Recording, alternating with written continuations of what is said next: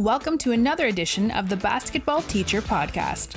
Our mission is to bring you discussions on a wide array of topics in the coaching world to grow players on and off the court. You can connect with us on YouTube, Facebook, and Twitter, and also reach us directly through email at basketballteacherpodcast@gmail.com. Now, here's your host, Coach Mike Hernandez.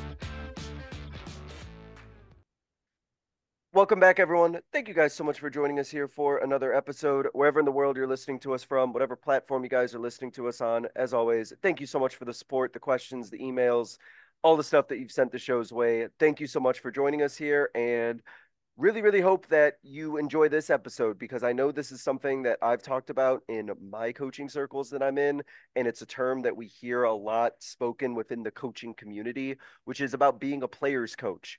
And that's what we're going to get into today, about specifically what it means to be a good player's coach, to be an effective player's coach, somebody that the players enjoy being around and they enjoy the company, but also you're going to be able to push that player. You're going to be able to really get that player to be playing at their maximum potential. So this kind of melds together two really great talks within the basketball community about that relationship building, kind of that culture piece, but also getting the job done basketball wise and making sure that your player is the best player that they possibly can be.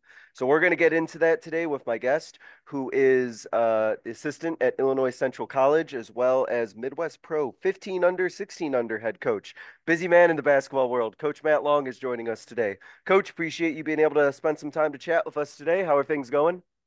It's going good. I appreciate the opportunity, and I'm excited to get this thing going. Yeah, absolutely. Coach, let's start with your journey within the game of basketball. Where is this great game of basketball taking you? Where's your coaching journey taking you to where it is that you are right now? Sure, yeah. So I have a pretty unorthodox upbringing. My first sport was swimming. I was a swimmer for about 14 years, and until about halfway through high school, I kind of stopped that. I've always been about basketball. Basketball has always been my first love.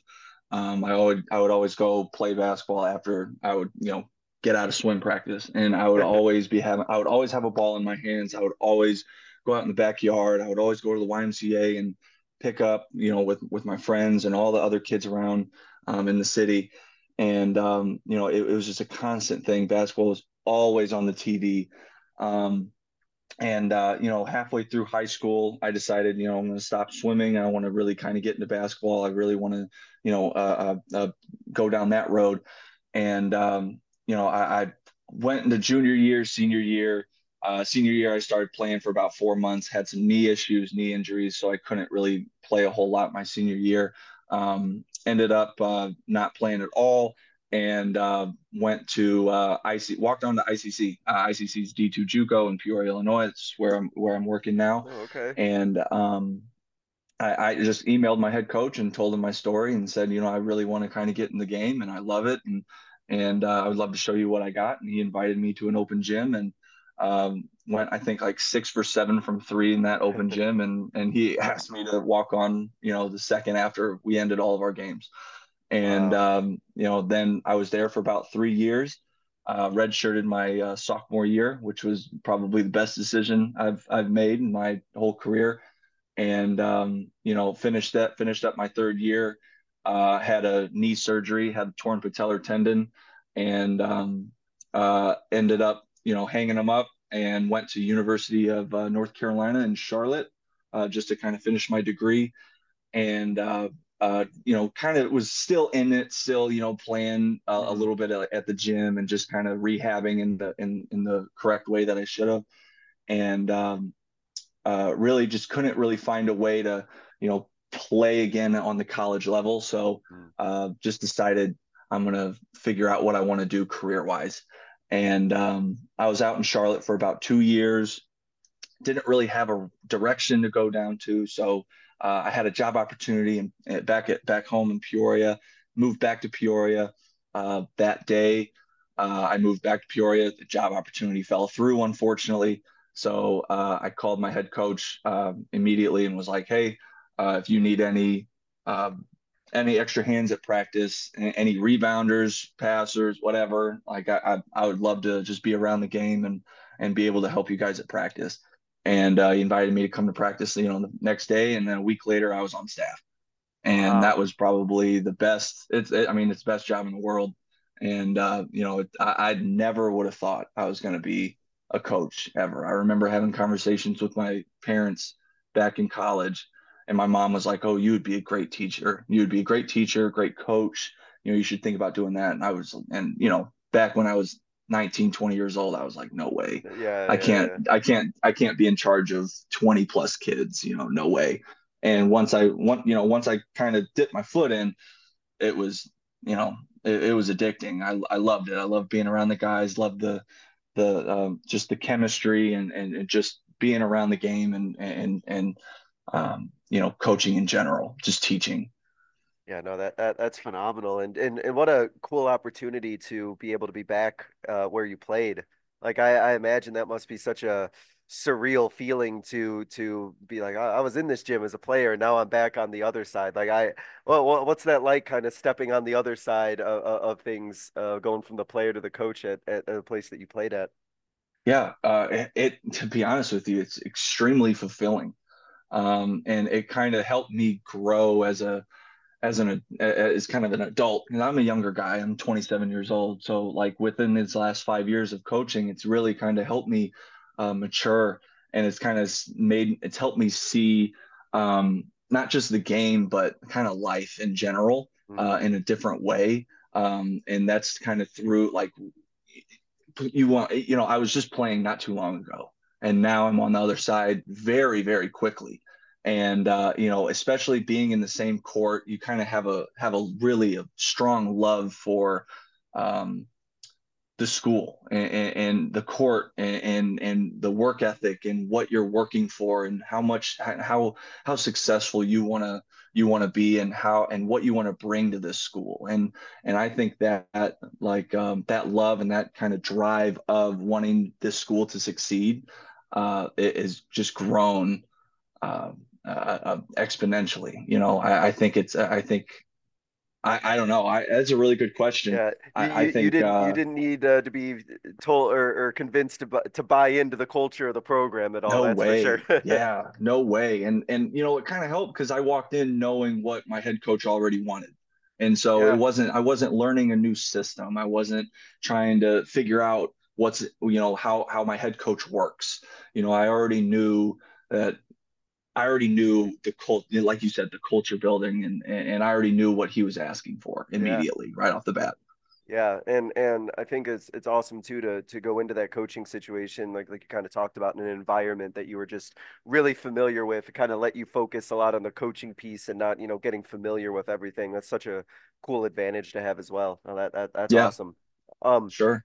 you told your story about your shooting, which gave you that opportunity, and I know that that's something else that matters to you and that you're passionate about. So I did want to ask you about shooting and in general. This is such a broad topic. I know there's so many different elements to this, but in broad strokes, in your experience, what can players be doing to become better in-game shooters? In your experience, what is the key to improving that in-game shooting ability that players can be working on? Sure. Yeah. I've heard this multiple times on your podcast, and I agree. And not even just on your podcast, but with every coach, every shot doctor, everyone, it's reps, and it's not these reps of just going outside in your backyard and putting up shots and just not really having a plan. You have to have a plan, and it's game reps, and you have to figure out where with the spots that you're good at, you have to perfect those spots. Me personally, my spots were the two corners and the left wing, and those are my three spots. My fault. Hmm. Those are my three top spots that I would always shoot at, and I would get the most reps in because that's where I'm most comfortable at. And I believe that if you want to become a great in-game shooter, um, you have to have reps, you have to have a plan. And me personally, I was self-taught. I never really had a coach that Oh, okay. that taught me how to shoot. I would always watch, guys like JJ Redick, Ray Allen. I know he's not a great shooter, but Dwayne Wade was my favorite player, and I would always watch him. I would just really just watch how these guys are shooting, and I was the kid who shot with two hands in middle school. I would just push the ball. And, I started to figure out, really how to shoot. And I saw, these guys do those 3 foot form shooting drills. And I started doing those in my backyard and started to get the feeling for it. I believe shooting is a feeling. I think you can have an unorthodox form. And I think if that ball goes in at a high rate and you have a little unorthodox form, I think you should be able to trust it. I think like a shot doctor could, you can tweak some things. You can tweak maybe the speed or the where you let the ball go a little bit. If you're letting it go a little low, you need to get it up a little higher. But I think a perfect example is Tyrese Halliburton. He has a Yeah. very, very unorthodox shot. That thing goes in at an extremely high rate. And but I remember listening to podcasts of him, and he said that his past coaches have just told him, that it goes in at a high rate. You just need to trust it. You just need to let it go and just get reps up and practice. Just practice what you got with what you got. And I really think like just especially becoming a better in-game shooter. Um, Trusting yourself is really the main thing. Trusting the work that you put in behind closed doors, um, loving the grind, doing the basics. Doing those 3 foot form shots each game or before each practice. The pros still do it. So I really do think um, that I really do think that those are the most Yeah. important things. I Yeah. really do. And I like that idea of like trusting yourself and the work that you put in, because I can think of experiences that I've had with players who have a pretty good form, have a pretty good shot, but then and I'm sure you're aware of this too. Like they'll see something, right? They'll see a player, they'll see something on social media or see this, like, oh, coach, I saw this or I heard this, and what if I do this? I'm like, no, like you don't need to do all that. That does, you have a good form. You just got to keep working on what it is that you're doing and trusting yourself. But it's crazy now with so much out there, right? That players could Yeah, be looking at or seeing that they like, oh, I saw this. Can I do this? It's like, no, you can't do like, no, what's the point in doing yeah, that? And it's like, it's yeah, hard though, I imagine, when you see like all of this stuff that, didn't exist when I was playing a lot of years ago, all this sort of stuff to that like idea of like, oh, what if this can make my shot a little bit better? But it's like, no, if you do that, that's going to force you to have to relearn all of this and you're going to be all the way back to almost where you started, sort of thing. right. And another thing to piggyback off that is the mental part of it. I mean, like if you have all these things in your head and you're saying, oh, well, this guy wanted me to do this, then this guy wanted me to do this, and you have 5 guys that are telling you different things plus social media, Yeah. you're just thinking about so much, and you're not relaxing, you're not feeling your shot. You're not feeling okay, like once you let it go, you're supposed to know if it's left, right, short, or long. Like you feel it, you can see it, you can feel it. And if you're thinking about other things, about what 5 other people have told you, Uh-oh. you're Yeah. never gonna really fully understand like what your shot is and what it can be.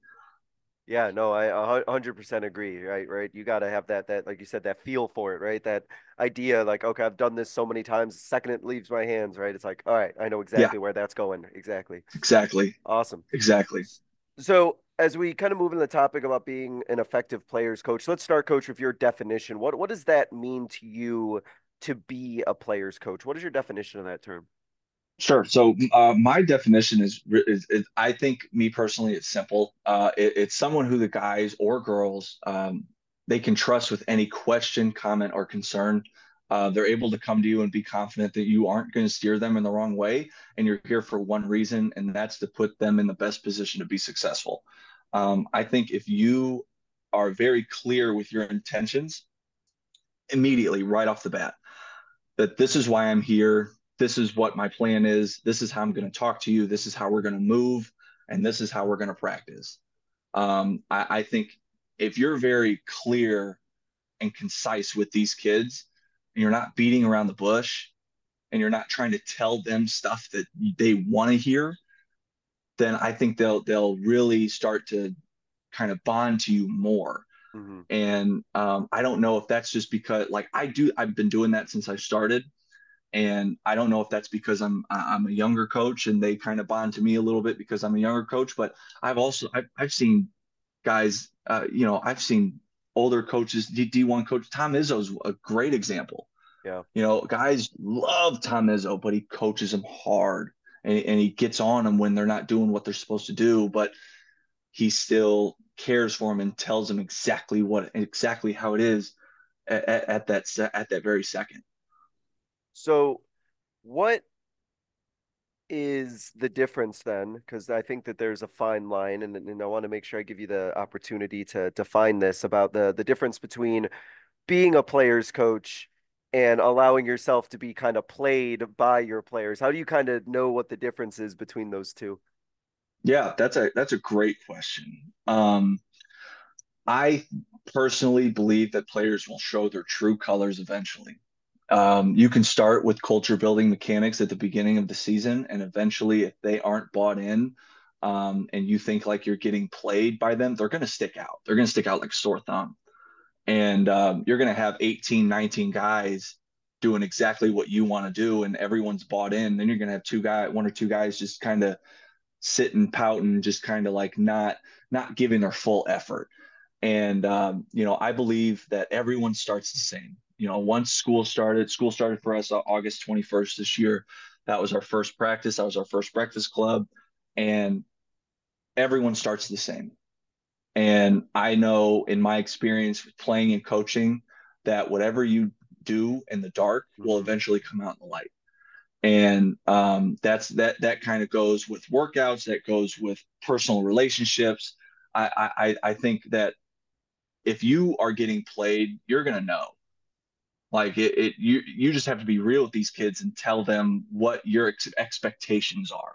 And if they're not following those expectations and if they're kind of being snarky towards you, or they're kind of they're being a little dramatic, or they're kind of pushing your buttons a little bit, not in a fun way, but kind of it just Yeah. there's a difference. You could feel a difference. And whenever you feel like you're getting played, you got to nip in the bud like right away. I know I had an incident in practice yesterday with a kid doing that, and he was trying to be funny, and he was just trying to be extra. And I just tell him like you're being. I would just tell him like all the time like you're being extra. Like you cut it. Like you're being too much right now. And he was like, okay, my bad, my bad. And but like if you're able to talk to them in multiple different ways in multiple different scenarios, I think you can figure it out pretty quickly. Um, I think that's kind of where accountability sets in, and accountability by like your coaching staff and as well as your other players on the team.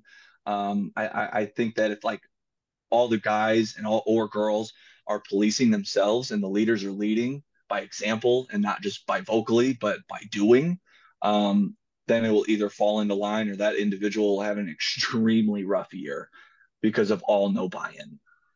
So how did that get built with the staff where players bought in? Like how did they all kind of get on board with the message of what you're trying to do so that they were coachable and that they were in a position where you could kind of get on them? What was the process of that, and maybe some of that was even done before you got there as well? Yeah, I mean it's kind of done through recruiting. My coaching staff, we kind of do it in different ways. My head coach likes to do it, during practice and kind of during workouts and meetings and film, and we talk about energy and effort a lot, and we talk about those are the two things that we can't coach. And if you come in here with energy and effort, then we can work. And I think those are the two major parts that I think that can really help you and your team get rid of a lot of distractions. Hmm. And I, I don't know. I think we all kind of do it in a different way, but we all end up under the same, with that energy and effort. I talk to him one on one. Me Okay. personally, You I have those talk to my guys one conversations. on one. Yeah. Yeah, that's my thing. I talk to these guys one on one, whether it's in the weight room, in during practice a little bit, whenever adversity hits in practice, or they'll come into my office at the end of practice, before practice, or in the middle of the day, and just want to talk about life or talk about stuff. And usually those conversations will start to evolve into energy and effort, and it'll start to um, be more of a culture conversation for sure. So what goes into those individual conversations? How do you as a coach kind of figure out how to connect with players? Because all players are different. They're all their own person. They all have their own personality. But, as coaches, we want to make sure that we have that connection, that we can kind of click with them, and we can kind of speak their language, and know how to reach them. So for you, with those one-on-one conversations, how do you kind of figure out, like, all right, this is the right angle of how to approach this kid, and get a good relationship with them? Sure. Yeah. I approach every kid in the same way. I think it's simple. I think you just got to get to know these kids. I think you got to get to know how they talk, how they think, what's important to them, who's important to them, and like what's their motivation. You got to care about them and their future. You have to show them that you want them to be great. You end up having a one-on-one time, and you have to be real with that during that time. You can't beat around, like I said, you can't really beat around the bush. A lot of these kids have kind of been spoon-fed their whole lives, but once you're in college, I like to let these kids know immediately. Once you're in college, um, mom's not here anymore. She's not here to hold your hand and to tell you to do your homework and tell you to get to practice on time, and to be that mom figure. I mean, of course she's over the phone, of course, but she's not here to help you. You're not sitting at the dinner table anymore doing homework. You're not coming home from high school, and mom's not, hey, how's your day? What'd you guys do? What homework do you have today? It's not that's over with. It's done. Like you're alone. You're 18, 19 years old. You're a young man. You're starting to become an adult, and this is your life. You need to start figuring it out now. And these are decisions, and building a strong relationship with these kids is kind of teaching them that you have to understand that you have to make winning decisions on and off the court to be successful. And you make, I don't know how many decisions a day, thousands of decisions a day, maybe millions, maybe a million decisions a day. I don't know. But you make an extreme amount of decisions a day. And how many of those decisions are winning decisions? You can make that's with eating food, getting to class on time, not being on your phone during class, turning in all assignments, getting to practice early enough where you can get ready to go so we can stretch 15 minutes before our start time. All of these decisions, you have to make winning decisions throughout your day, because winning decisions are only going to help you move on, and they're going to push you that much forward. I think not. Um, you have to show what you can do in practice also. I tell them all the time, you have to show what you do in practice. You can't just think like, I was the dude in high school, so I'm gonna show up and I'm gonna play immediately. Yeah, Like these kids got to really understand that once you get into college, it's a and little even in the humbling. JUCO level. Yeah, right, right. And once you get even in the JUCO level, that you're going up against every team that you go up against, that starting five, even your starting, like even that whole bench that you were going up against, they were probably the guy at high school, if not the number two. So these guys are really talented, and you have to understand that you're not the guy anymore, and that's Yeah, okay. You might be yeah. a role player, but you're going to help us win games. This is why we brought you here. And I Um, can imagine that could be a hard adjustment for players to have to go from being, the top guy to just more serving in a role capacity. Oh, 100%. We're kind of going through that right now. We have a kid who we brought in, and he's starting to understand it a little bit more. But when he came in, he was just telling us all the time, like, "Oh, I was the guy in high school and AAU. Like, I'm not used to this."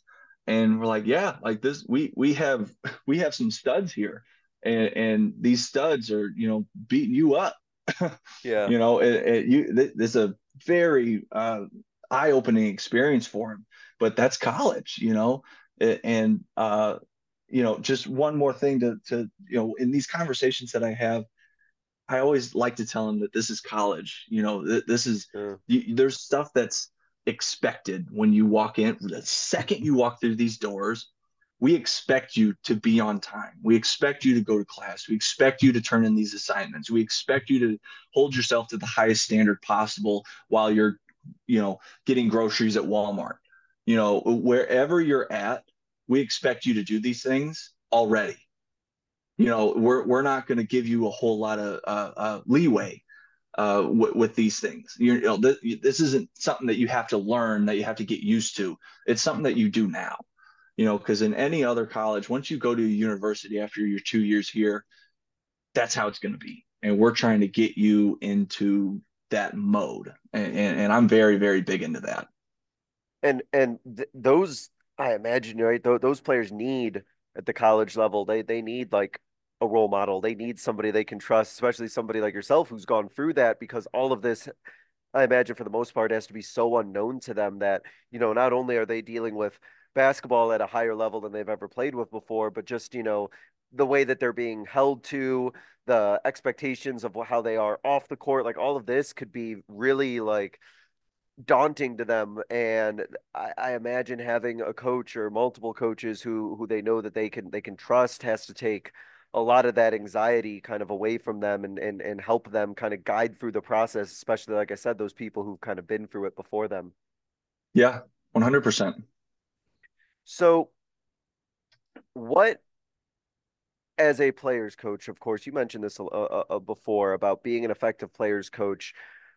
Those relationships can get tested where, players butt heads with a coach or something gets tense or something, you get on a player and things can get a little bit tested where the strength of that relationship can really Hmm. put to the test. So I wanted to give you an opportunity to maybe describe what some of those experiences have been where that player coach kind of relationship has been tested, and how, both you and the player, for a lack of a better term, kind of passed that test. Yeah, it's another great question. Um, in my opinion, I think it's just through adversity. It gets tested through adversity because you practice going through adversity in practice. I have this program called Breakfast Club. It's a 10-week program that's in the preseason. It went from August 21st, the first day of school, to October 27th. We had to end it a little early, unfortunately, because of some preseason games. So, but a couple weeks early. But anyway, so it's a 10-week program, and it's a culture builder, and it's tough. You wake up. We're at the gym at 6 a.m. and we're lifting from 6 to 7. And from about 7 o'clock to 8:15, 8:30, depending on the time, we're playing basketball. We're on the court, and we're probably doing some conditioning. We're doing probably maybe about 30, 40 minutes of conditioning. Then we're going over drill work. When we're going over simple drill work, we're just going over ball screens, how to hedge, how to show, how to what's drop coverage, what are different kind of cuts, what's the main. And I was kind of also teaching the main offense and what we were trying to run this year as well. Hmm. That gave us some opportunity to get in the gym together 5 extra times, a week, where we might have not had that opportunity to build the culture. And I had an opportunity to kind of get these guys mentally ready for what we're going to go up against this year. And I know I talk to them a lot. I'm big into the mentality and the psychology behind basketball. And I believe that if you can kind of get past kind of understand the mentality and the psychology of your own self, and especially with in the game of basketball, the physical part comes natural to most of these kids. Everyone knows how to dribble a ball, and when you get in college, everyone knows how to score. Everyone knows how to dribble a ball. Everyone knows how to pass. You just have to learn you know the the culture of the mentality, I Yeah. think. But I think it gets tested through adversity, and through those times in Breakfast Club, that's where you build it. It with the hard conditioning and the hard workouts and them not wanting to get up at 6 a.m. we have one guy not wanting to get up, but you have 17 other guys getting up, and they help that one kid, kind of get going, have that energy, and that kind of builds just that team camaraderie. And I think it gets tested when you have your season and you go through that 5 to 8 minute lull where you can't put the ball in the basket and there's a lid on the rim, and you're like, what are you going to do now? Are you guys going to quit? We're down 12 with 10 minutes to go, and the game's not nearly close to being done. We got to For sure. remember what we've talked about. We got to remember to stay the course, and building those relationships at 6 a.m. in the morning, build that trust and confidence. And I think there's an energy that coaches can give off, that players feel, that is built behind closed doors during conditioning, hard practices, one-on-one meetings, and motivating them and making them remember why they're doing this. I think And is another is yeah. yeah, no, I was gonna say, because I absolutely agree with that. The amount of work that you do, like, before that first game, because to me, that that first game where you have that scoring lull, or you find yourself down 10, or something like that happens. I think for a lot of players, at least I know, at least in my high school experience, for a lot of players, that's where the stress can really come out. That's where that, like, Hmm. real frustration and that real, like, anxiety can come out. And I think that having put in all of that work prior to that situation, like you talked about with what you do with the breakfast club, and then the way that you do all your practices, all of that work that you do to kind of build them up mentally and build up that team chemistry, hopefully then is able to withstand, any of the stress that happens in a game. But as you kind of mentioned, there's a lot of work that needs to be put in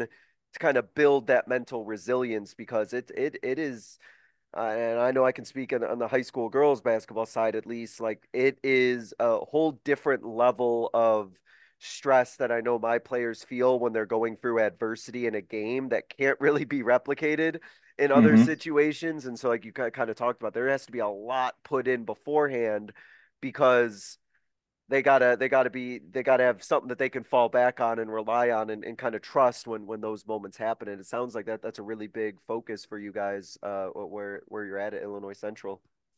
Hmm. Yeah, it is. And we tell them all the time, trust your teammates, trust who's next to you. If you trust yourself and you trust the person next to you, if you trust the person to the right of you, that person to the left of you already trusts you. And if everyone trusts each other and everyone can believe in each other, and if one of our, number one guys is not playing well, we're looking to our number two guy, and we all Mhm. trust that he's going to make shots. And if you have a shooting lull, uh, one of our sh- uh, one of our starting shooting guards, he's having a shooting lull right now, and all of the guys are just keep telling him to shoot, let that thing fly. And I think that's important. I think that's so important, Yeah. super important. Yeah, that trust process, right? When it comes to, like, shooting, Hmm. like, you got to, yeah, trust yourself. No, I 100% agree.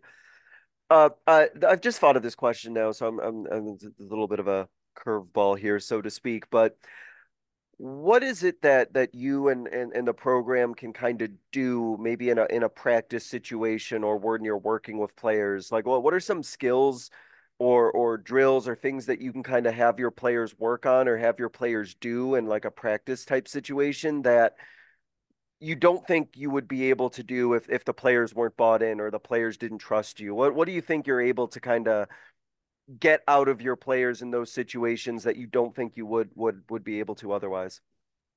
We like to get up and down, and we like to get up and down a little extra than what maybe a normal team would get up and down, just to kind of fight through that tiredness, or fight through the you mentally being tired, legs being tired, and depending on trusting, depending on the other four guys doing their job. And I think that's super, super important. And them talking to each other, we allow them to kind of get up and down a little bit at the end of practice, a little extra, just talk to each other and trying to figure out and handle adversity the right way. Because there will be some times where our first team is, I mean, just beating the second team completely all day Yeah, yeah. long, just up and down, just no contest. And we want to see what that second team does vocally and how do they handle it. And about I would say good 7 out of 10 times they handle it the correct way. But we still have room to grow. We still have, I would like it 10 out of 10 times. Uh, but that also happens with the first team. The first team is about 9 out of 10 times they'll come together and they'll figure it out. But not I don't know about a whole lot of drills that we do. It's mainly just game like situations and the mentality behind fighting through adversity and doing your job, what running the play right, playing hard defense, even when stuff is going wrong. I'm still sitting down in front of you and still doing my job because my guys are dependent on me. Mhm. That's kind of the mentality of what we kind of give these guys. Was and with that, I'm just kind of like I'm imagining like you have to have really really strong relationships that your players kind of build with each other, and that it's not just coaches relationships with the players, but the players themselves have to have strong relationships with each other. Is that something that is also always been kind of like a priority? Is that something that you think is really necessary for to be an effective players coach? Is that those players have to also have those intentionally like strong relationships as well?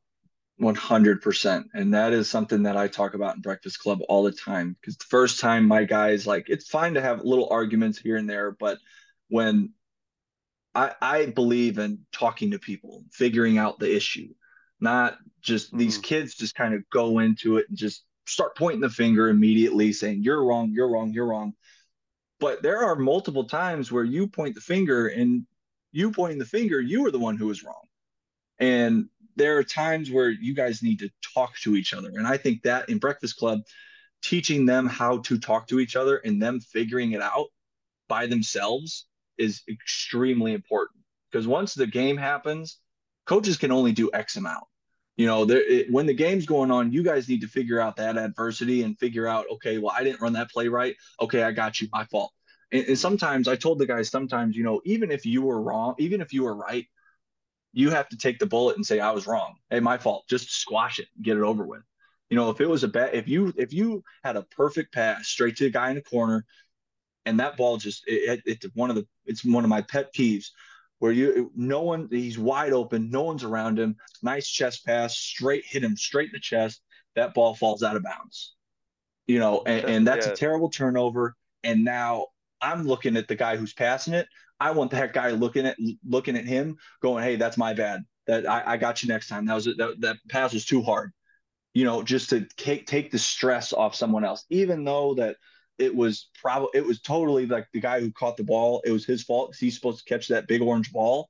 Hmm. Like I want him to take the fault. Like there's the stress level goes down immensely, and just sometimes you got to just take the bullet, and sometimes Hmm. you just got to say that's on me, even if it wasn't. That's on me. I'm Just going to take yeah. that one. Yeah, it's that, and it's funny. It sounds so easy, and to kind of talk about, but to build that takes so much time.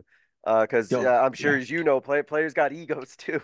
Players yeah, have oh egos, yeah. and to show that humility, or to show that ownership, or that vulnerability. I guess that's a better word, of like Hmm. making a mistake and then owning up to that mistake. It's hard. I'm sure you can speak to it. It's hard for players to do, and it's not something I know for some players that comes naturally either to do that. 100%. And I tell these kids all the time that once you do it, and even you gotta swallow your pride for just a second, I guarantee you in 2 minutes no one's gonna even think about it. No No, one will no, remember it. no. They'll It's have gone, already it's moved done. on. They'll have already Yeah, have completely moved on from that. Yeah, no, you're yeah, 100% you won't right. even think about it. Yeah, like they'll like there's a million other things that are going to be happening right after that moment, between then and the end of that practice, that situation. It'll be a distant memory by the time. Right. But in that moment, it feels like it's going to last forever, and like it's like and no Oh, one's gonna sure. forget it, sort of thing. Yeah, Yeah. absolutely. Um, Hmm.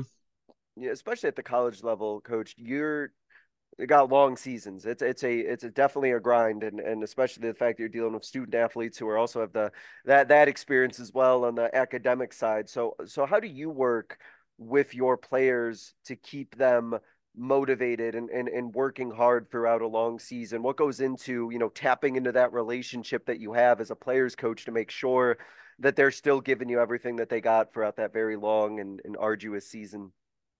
Sure. I've had a couple tough seasons out of my 5 seasons I've been coaching. I've had a couple, and my belief is you got to tell them stay the course, and you got to remember your why.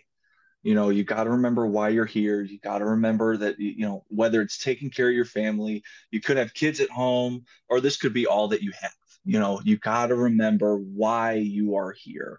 My job is to find their ceiling and push them straight through that ceiling to find a place that they didn't believe that they could make that they could make it to mentally, physically, emotionally, and academically.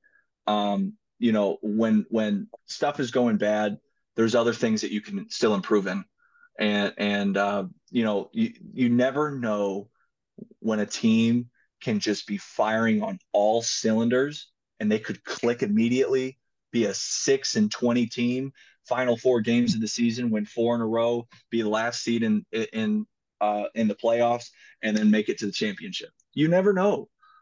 You really Mm. never know when everything could just click. And I think finding their why and making them remember their why they're here, why they're working, why, you know, I think that's really, really important. And that's a great motivational tool to keep them going. And, you know, another thing is that no one's perfect. No team is perfect. And if you communicate that we're going to have hardships and we're going to face adversity through the season. And it's not about facing adversity, it's about how you react. And even though if you have a losing season, how are you going to react the following day when you've lost 7, 8, 9, 10 games in a row? How are you going to come into practice that next day? Are you going to waste your day? Are you going to not get better? Because like you have a career Yeah. after this year, like you have a future after this year.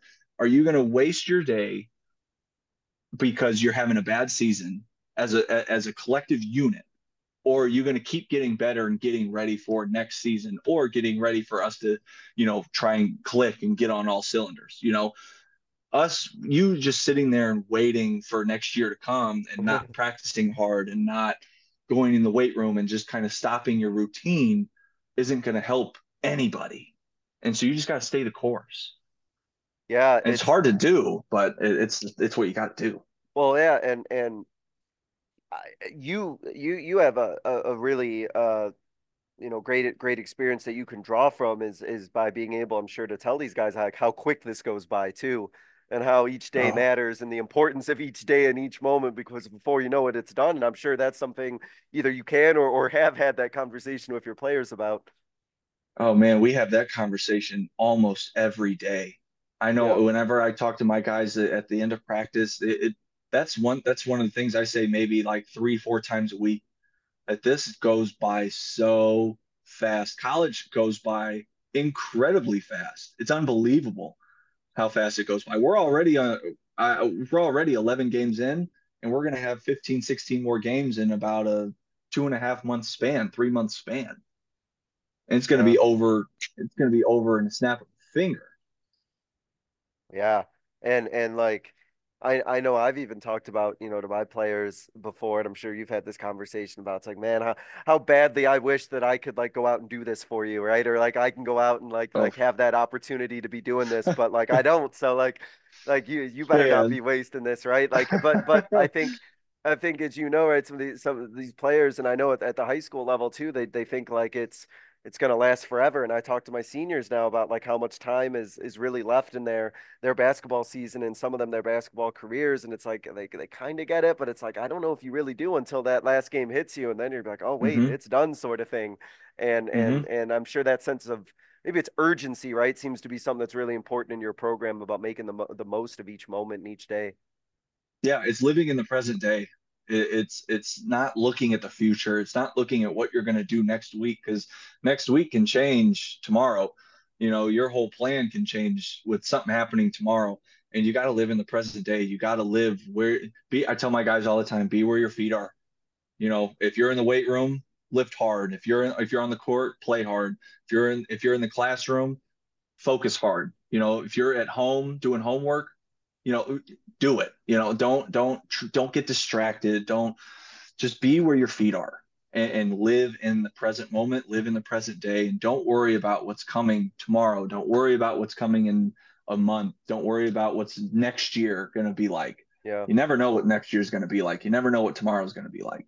Yeah, no, I 100% agreed, and I think that's one of our goals, or one of our jobs as a coach, is to make sure that, whatever it is that we do is how having our players focus on what's happening in the present. Even as coaches, I know we can maybe look, a day, a week, sometimes years down the road about what's coming, but like making sure we also are staying in the moment. And I think our players realize when we are in that moment with them, and we're not like looking ahead, or we're not, our mind isn't elsewhere. And I know it's hard as coaches, but, and I'm sure you could speak to this as well, that, players can kind of tell if you're not present there with them, and your mind is elsewhere, you're thinking about elsewhere, and they pick up on all that stuff.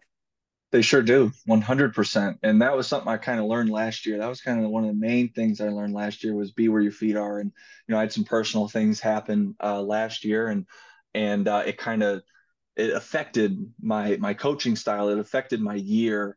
And after the year ended, I thought about it, and I said, I could have done this better. I could have focused a lot better. I could have left this stuff at home, or I could have left this Mm, stuff outside of the gym, and I kind of felt a little guilty because I didn't give my kids 100% of me. I didn't give my kids 100%. And so this year it's been so much better, and the mindset and the mentality of it.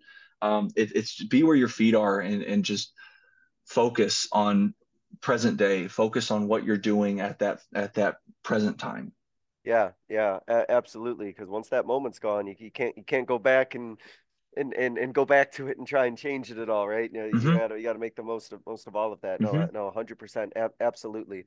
Um, I want to ask you about, how do you, as a coach, how do you kind of go through the process of like self-reflection? Because I think that's something that I sometimes neglect to ask people, and I want to make sure I ask you that about, Hmm. how do you kind of self-reflect on your coaching practices, and kind of evaluate whether or not, you're getting on your players at the right amount of level, if you feel like you're being too easy, too hard on them? What goes through your own like personal self-reflection journey to make sure that you're like as effective and as good as you possibly can be? Yeah, that's another great question. I It might sound like I'm repeating myself, but it's a feeling for me. Yeah.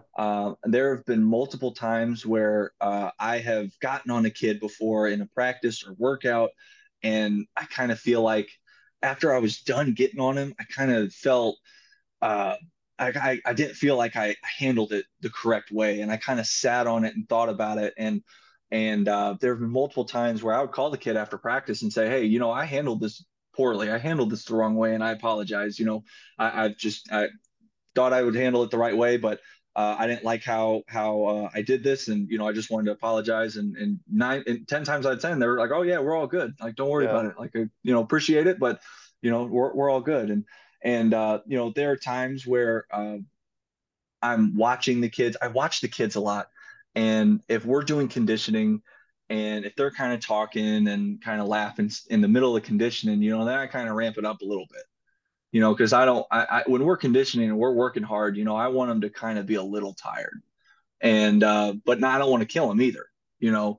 And there's kind of a happy medium that you can find.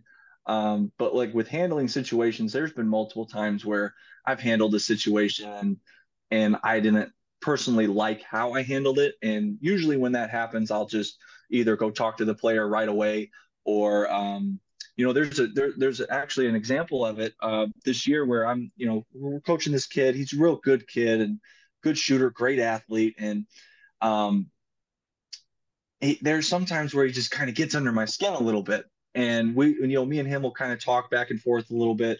And, after we're done kind of talking back and forth, I'll just go straight back into my coaching mode, and like we'll talk about what play we're going to run next, what action we're going to run defensively, how we're going to do it, and just kind of get right back into that Yeah. coach or player relationship. And we've done it enough times where it's simple. It's very simple. Like we'll go at each other for a little bit. We'll kind of talk it for a little bit. That's just the competition, I think, in basketball. And then I'll just kind of walk up to him and go, okay, I want to run this play for you. Usually it's I want to get him going. Usually I get on him for either not going hard, effort's not there, whatever it may be, and then I'm like, okay, I'm going to run a play for you. I want you to get going. I want your mentality to grow a little bit. So I'm gonna run this certain play for you. I want you to dive downhill and go for it. And 9 times out of 10 it works. And I haven't actually I really don't haven't seen it not work yet. So I think it's just, again, knowing your kids, knowing how to talk to them, knowing when to talk to them, and kind of knowing that healthy medium.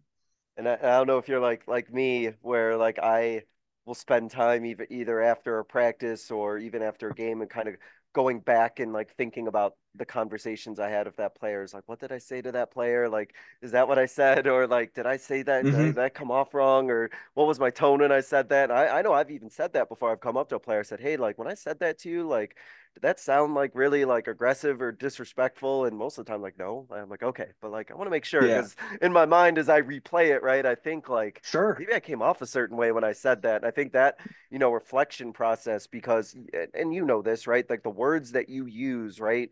When you say something, and sometimes I know as coaches, we can say things out of emotion or say things like right off the cuff, but 100%. man, sometimes you can say something like that, and that's going to be what that player remembers.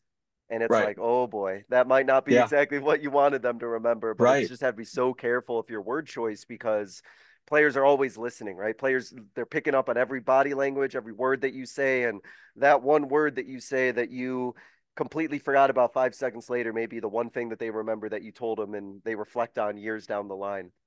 100%. And to piggyback off that, I remember watching film of our breakfast club, and I was giving these guys a speech, like a motivational speech. And, I didn't like how I sounded. I didn't like the word choice that I was using. And that was kind of another self-reflection thing uh, kind of helped me change my vocabulary, changed how I talked to the guys, changed my tone. And even though like I had good intentions, and even though the guys knew I had good intentions, I didn't like how I sounded Yeah. myself. And so that watching film on yourself, watching film of yourself coaching, that you can learn a lot from that too. Not just basketball, not just the X's and O's, but how you react like on the bench in a game.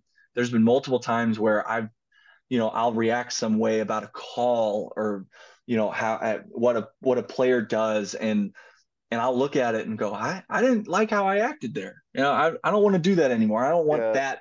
I don't want people to see me do that and think that's who I am, because that's not who I am, Yeah. you know? And, I, and I think that's just as important too. I have definitely physically recoiled watching myself on the bench before, and I'm like, oh, is that what my players see? Is like that what they're seeing that I'm doing? And I think to kind of kind of summarize in a sense about like what we talked about as a coach, like don't be like too proud or too big on yourself to apologize. And I think that Oh, players see that as a huge strength when they know that your coach can apologize, because then they know that they can apologize and they can own up to things. But as coaches, we have to set that example as well. 100%. You're the ultimate leader. Like, they'll follow you. Whatever you do, they follow. Yeah. And I And think if you're able to apologize about something that you did either at that moment or the following day, I think that's so big. That's big time. Then the guys, like you said, the guys will just start to follow, and the guys will start to understand that a little more and feel more comfortable. 100%. Let me ask you before we hit our concluding topic, Coach, about what do you personally see for yourself as kind of your next steps as you continue to kind of grow and being the best players coach that you can be? Are there things that you're still looking to continue to do, things you're looking to add or implement or grow in? What do you kind of look at as your next part of your journey? Yeah, so right now, usually like these last 5 years, I've kind of found something before the year starts. I find something that I really want to work on that I'm not good at, and I really want to work on, and I focus on that for the whole year. And this year, it's a whole. I'm running our offense. This is our. It's it's me and my head coach. It's a we do it together. I've kind of thrown in this offense together, and he's thrown in some ideas and some adjustments, which have been great.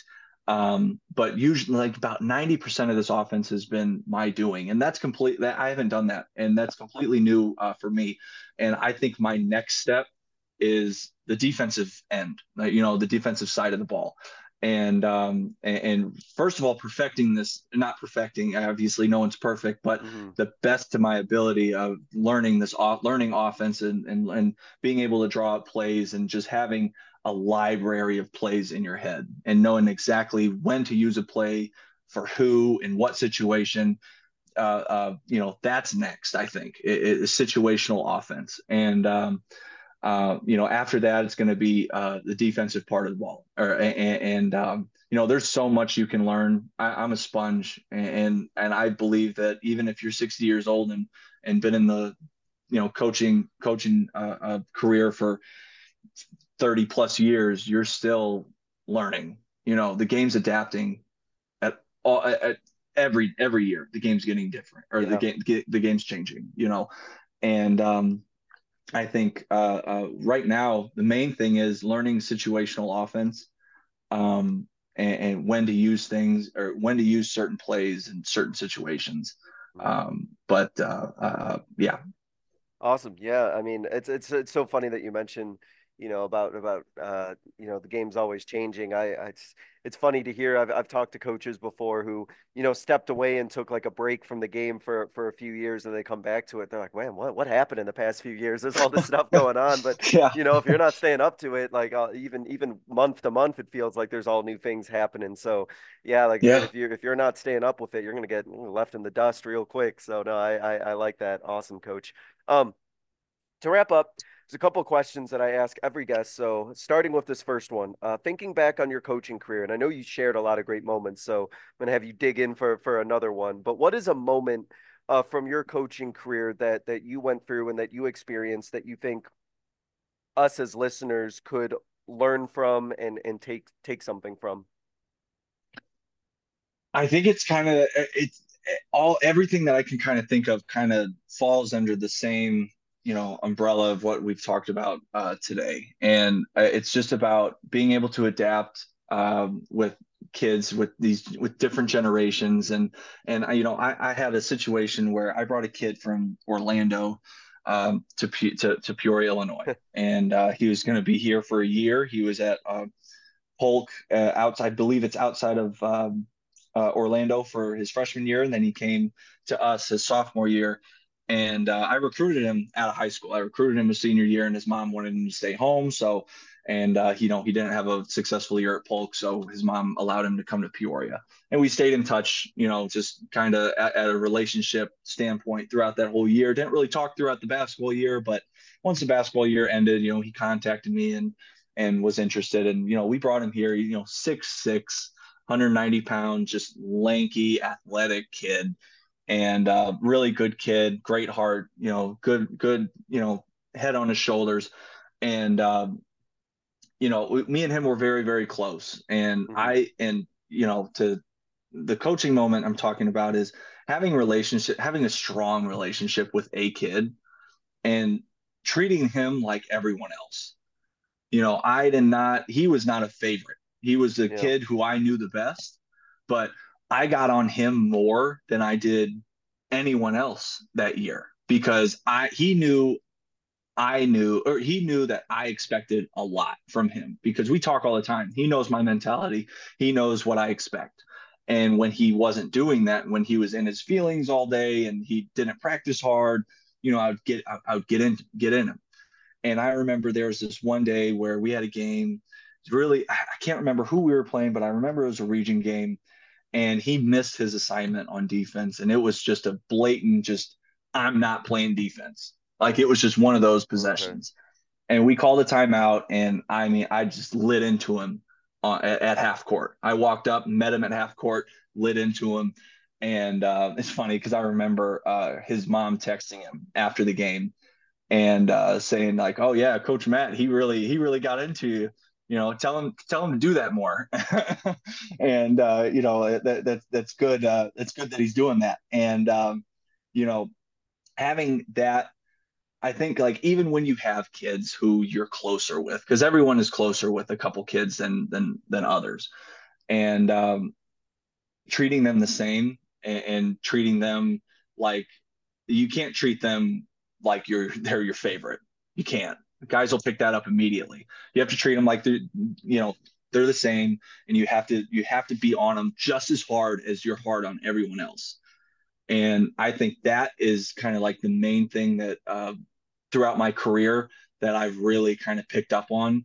And to be honest, I did it kind of subconsciously. I Right. didn't tell myself I was going to do it. That's just how I do it. You know, that's just the way that I believe is the correct way. And it's just everyone's the same. Everyone needs to be the same if you're building a culture and a winning culture. Yeah. Yeah, that's great. I appreciate you sharing that. And then that's funny about like, yeah, keep doing that. Get on that player more. Yeah. Keep getting him on. And I gotta give you all credit as a coaching staff getting somebody out from Orlando out to East Peoria. That's that's quite the adjustment there too.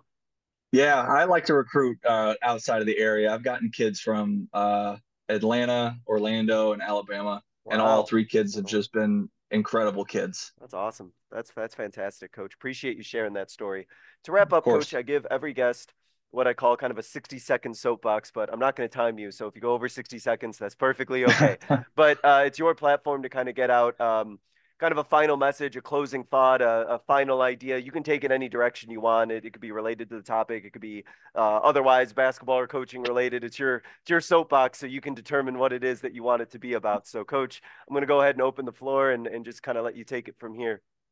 Well, I appreciate it. And before I get started with that, I want to tell you I really do appreciate this opportunity, and Mhm. I love what you're doing with Thank you. the whole coaching career and all the coaches listening and how you help us. And I know you've helped me a lot just recently because I started recently listening about Oh, like thank you. maybe 3 months ago, and I really do appreciate what you're doing, and I know multiple coaches think the same way. But like I said earlier, I'm a young coach. I'm only 27, year five, and uh, there's a learning curve, and there's a lot that goes into it. And me being a young coach and only having like 3 years of actual college experience, including high school. I didn't really play a whole lot in high school. Just having 3 years of uh, experience. It if you love the game and you love what you're doing, you're going to be great at it. You got to believe in your work. You got to believe in your philosophy. And if there's any young coaches out there listening, or coaches who guys who want to get into coaching or anything, anything of that matter, believe in it. Follow it, follow that feeling, run with it, and if it's not right for you, it's not right for you. But dip your toe in and see how you like it. I promise you, it's an amazing feeling once you talk to one kid and you tell him like this is how you handle something, or this is what you do in this situation, or let's try and do this, and then they do it and they succeed. When they look at you and kind of give you that little nod or give you a wink or kind of like smile at you, it's unmatched. It's Yeah. completely unmatched. Nothing can beat that feeling. And believe in what you think is right and perfect it. And all coaches are different. All coaches have different philosophies. Everyone is everyone's different. I tell my kids all the time, everyone's one of one. You're one of one, not in an arrogant way, but everyone thinks, breathes, has different emotions, have different opinions on things. Like everyone is different, and that's great. You don't want to be the same as someone. you can be a sponge and you can take different ideas from other coaches, but believe in what you believe in, and really trust it, and just put it all out there and be real with your kids and let them know that this is who I am, and I will make mistakes, but these mistakes are going to be for the better of the team, because this is what I think is best for the team. And if it's a mistake, it's a mistake. We all make mistakes, and no one's perfect, especially in this profession. But with mistakes, I don't think that it's a loss. I think you learn from mistakes. Every mistake that you learn that you make, you learn from. You can take a positive out of every little mistake, and that could be just as simple as, you're down one and you draw up a play and it didn't put the kids in the best position to be successful, and you didn't get a great shot off, and then you kind of go back and you think about what play should I have ran, or where did I really want this guy at, and learn from it. And so next time you have that, it won't be the only time you have that scenario. So when you have that scenario next time, what you're going to do to fix it. You know what I mean? So just learn from it, and don't stress about the mistakes, because like I said, everyone's going to make mistakes, especially in this profession. I think you win no matter the outcome. Positive mindsets can be infectious. I think if you're the ultimate leader and you're a coach and these kids are looking to you as guidance, high school, middle school, high school, college, they're looking to you for answers, and they're looking at you, like you said, watching every move, every word you say. It's positive and it's infectious. And even though I'll get on a guy and just really kind of get on him and say, you're not doing this right, you're not doing this right, you're not doing this right, but you are doing this incredibly well.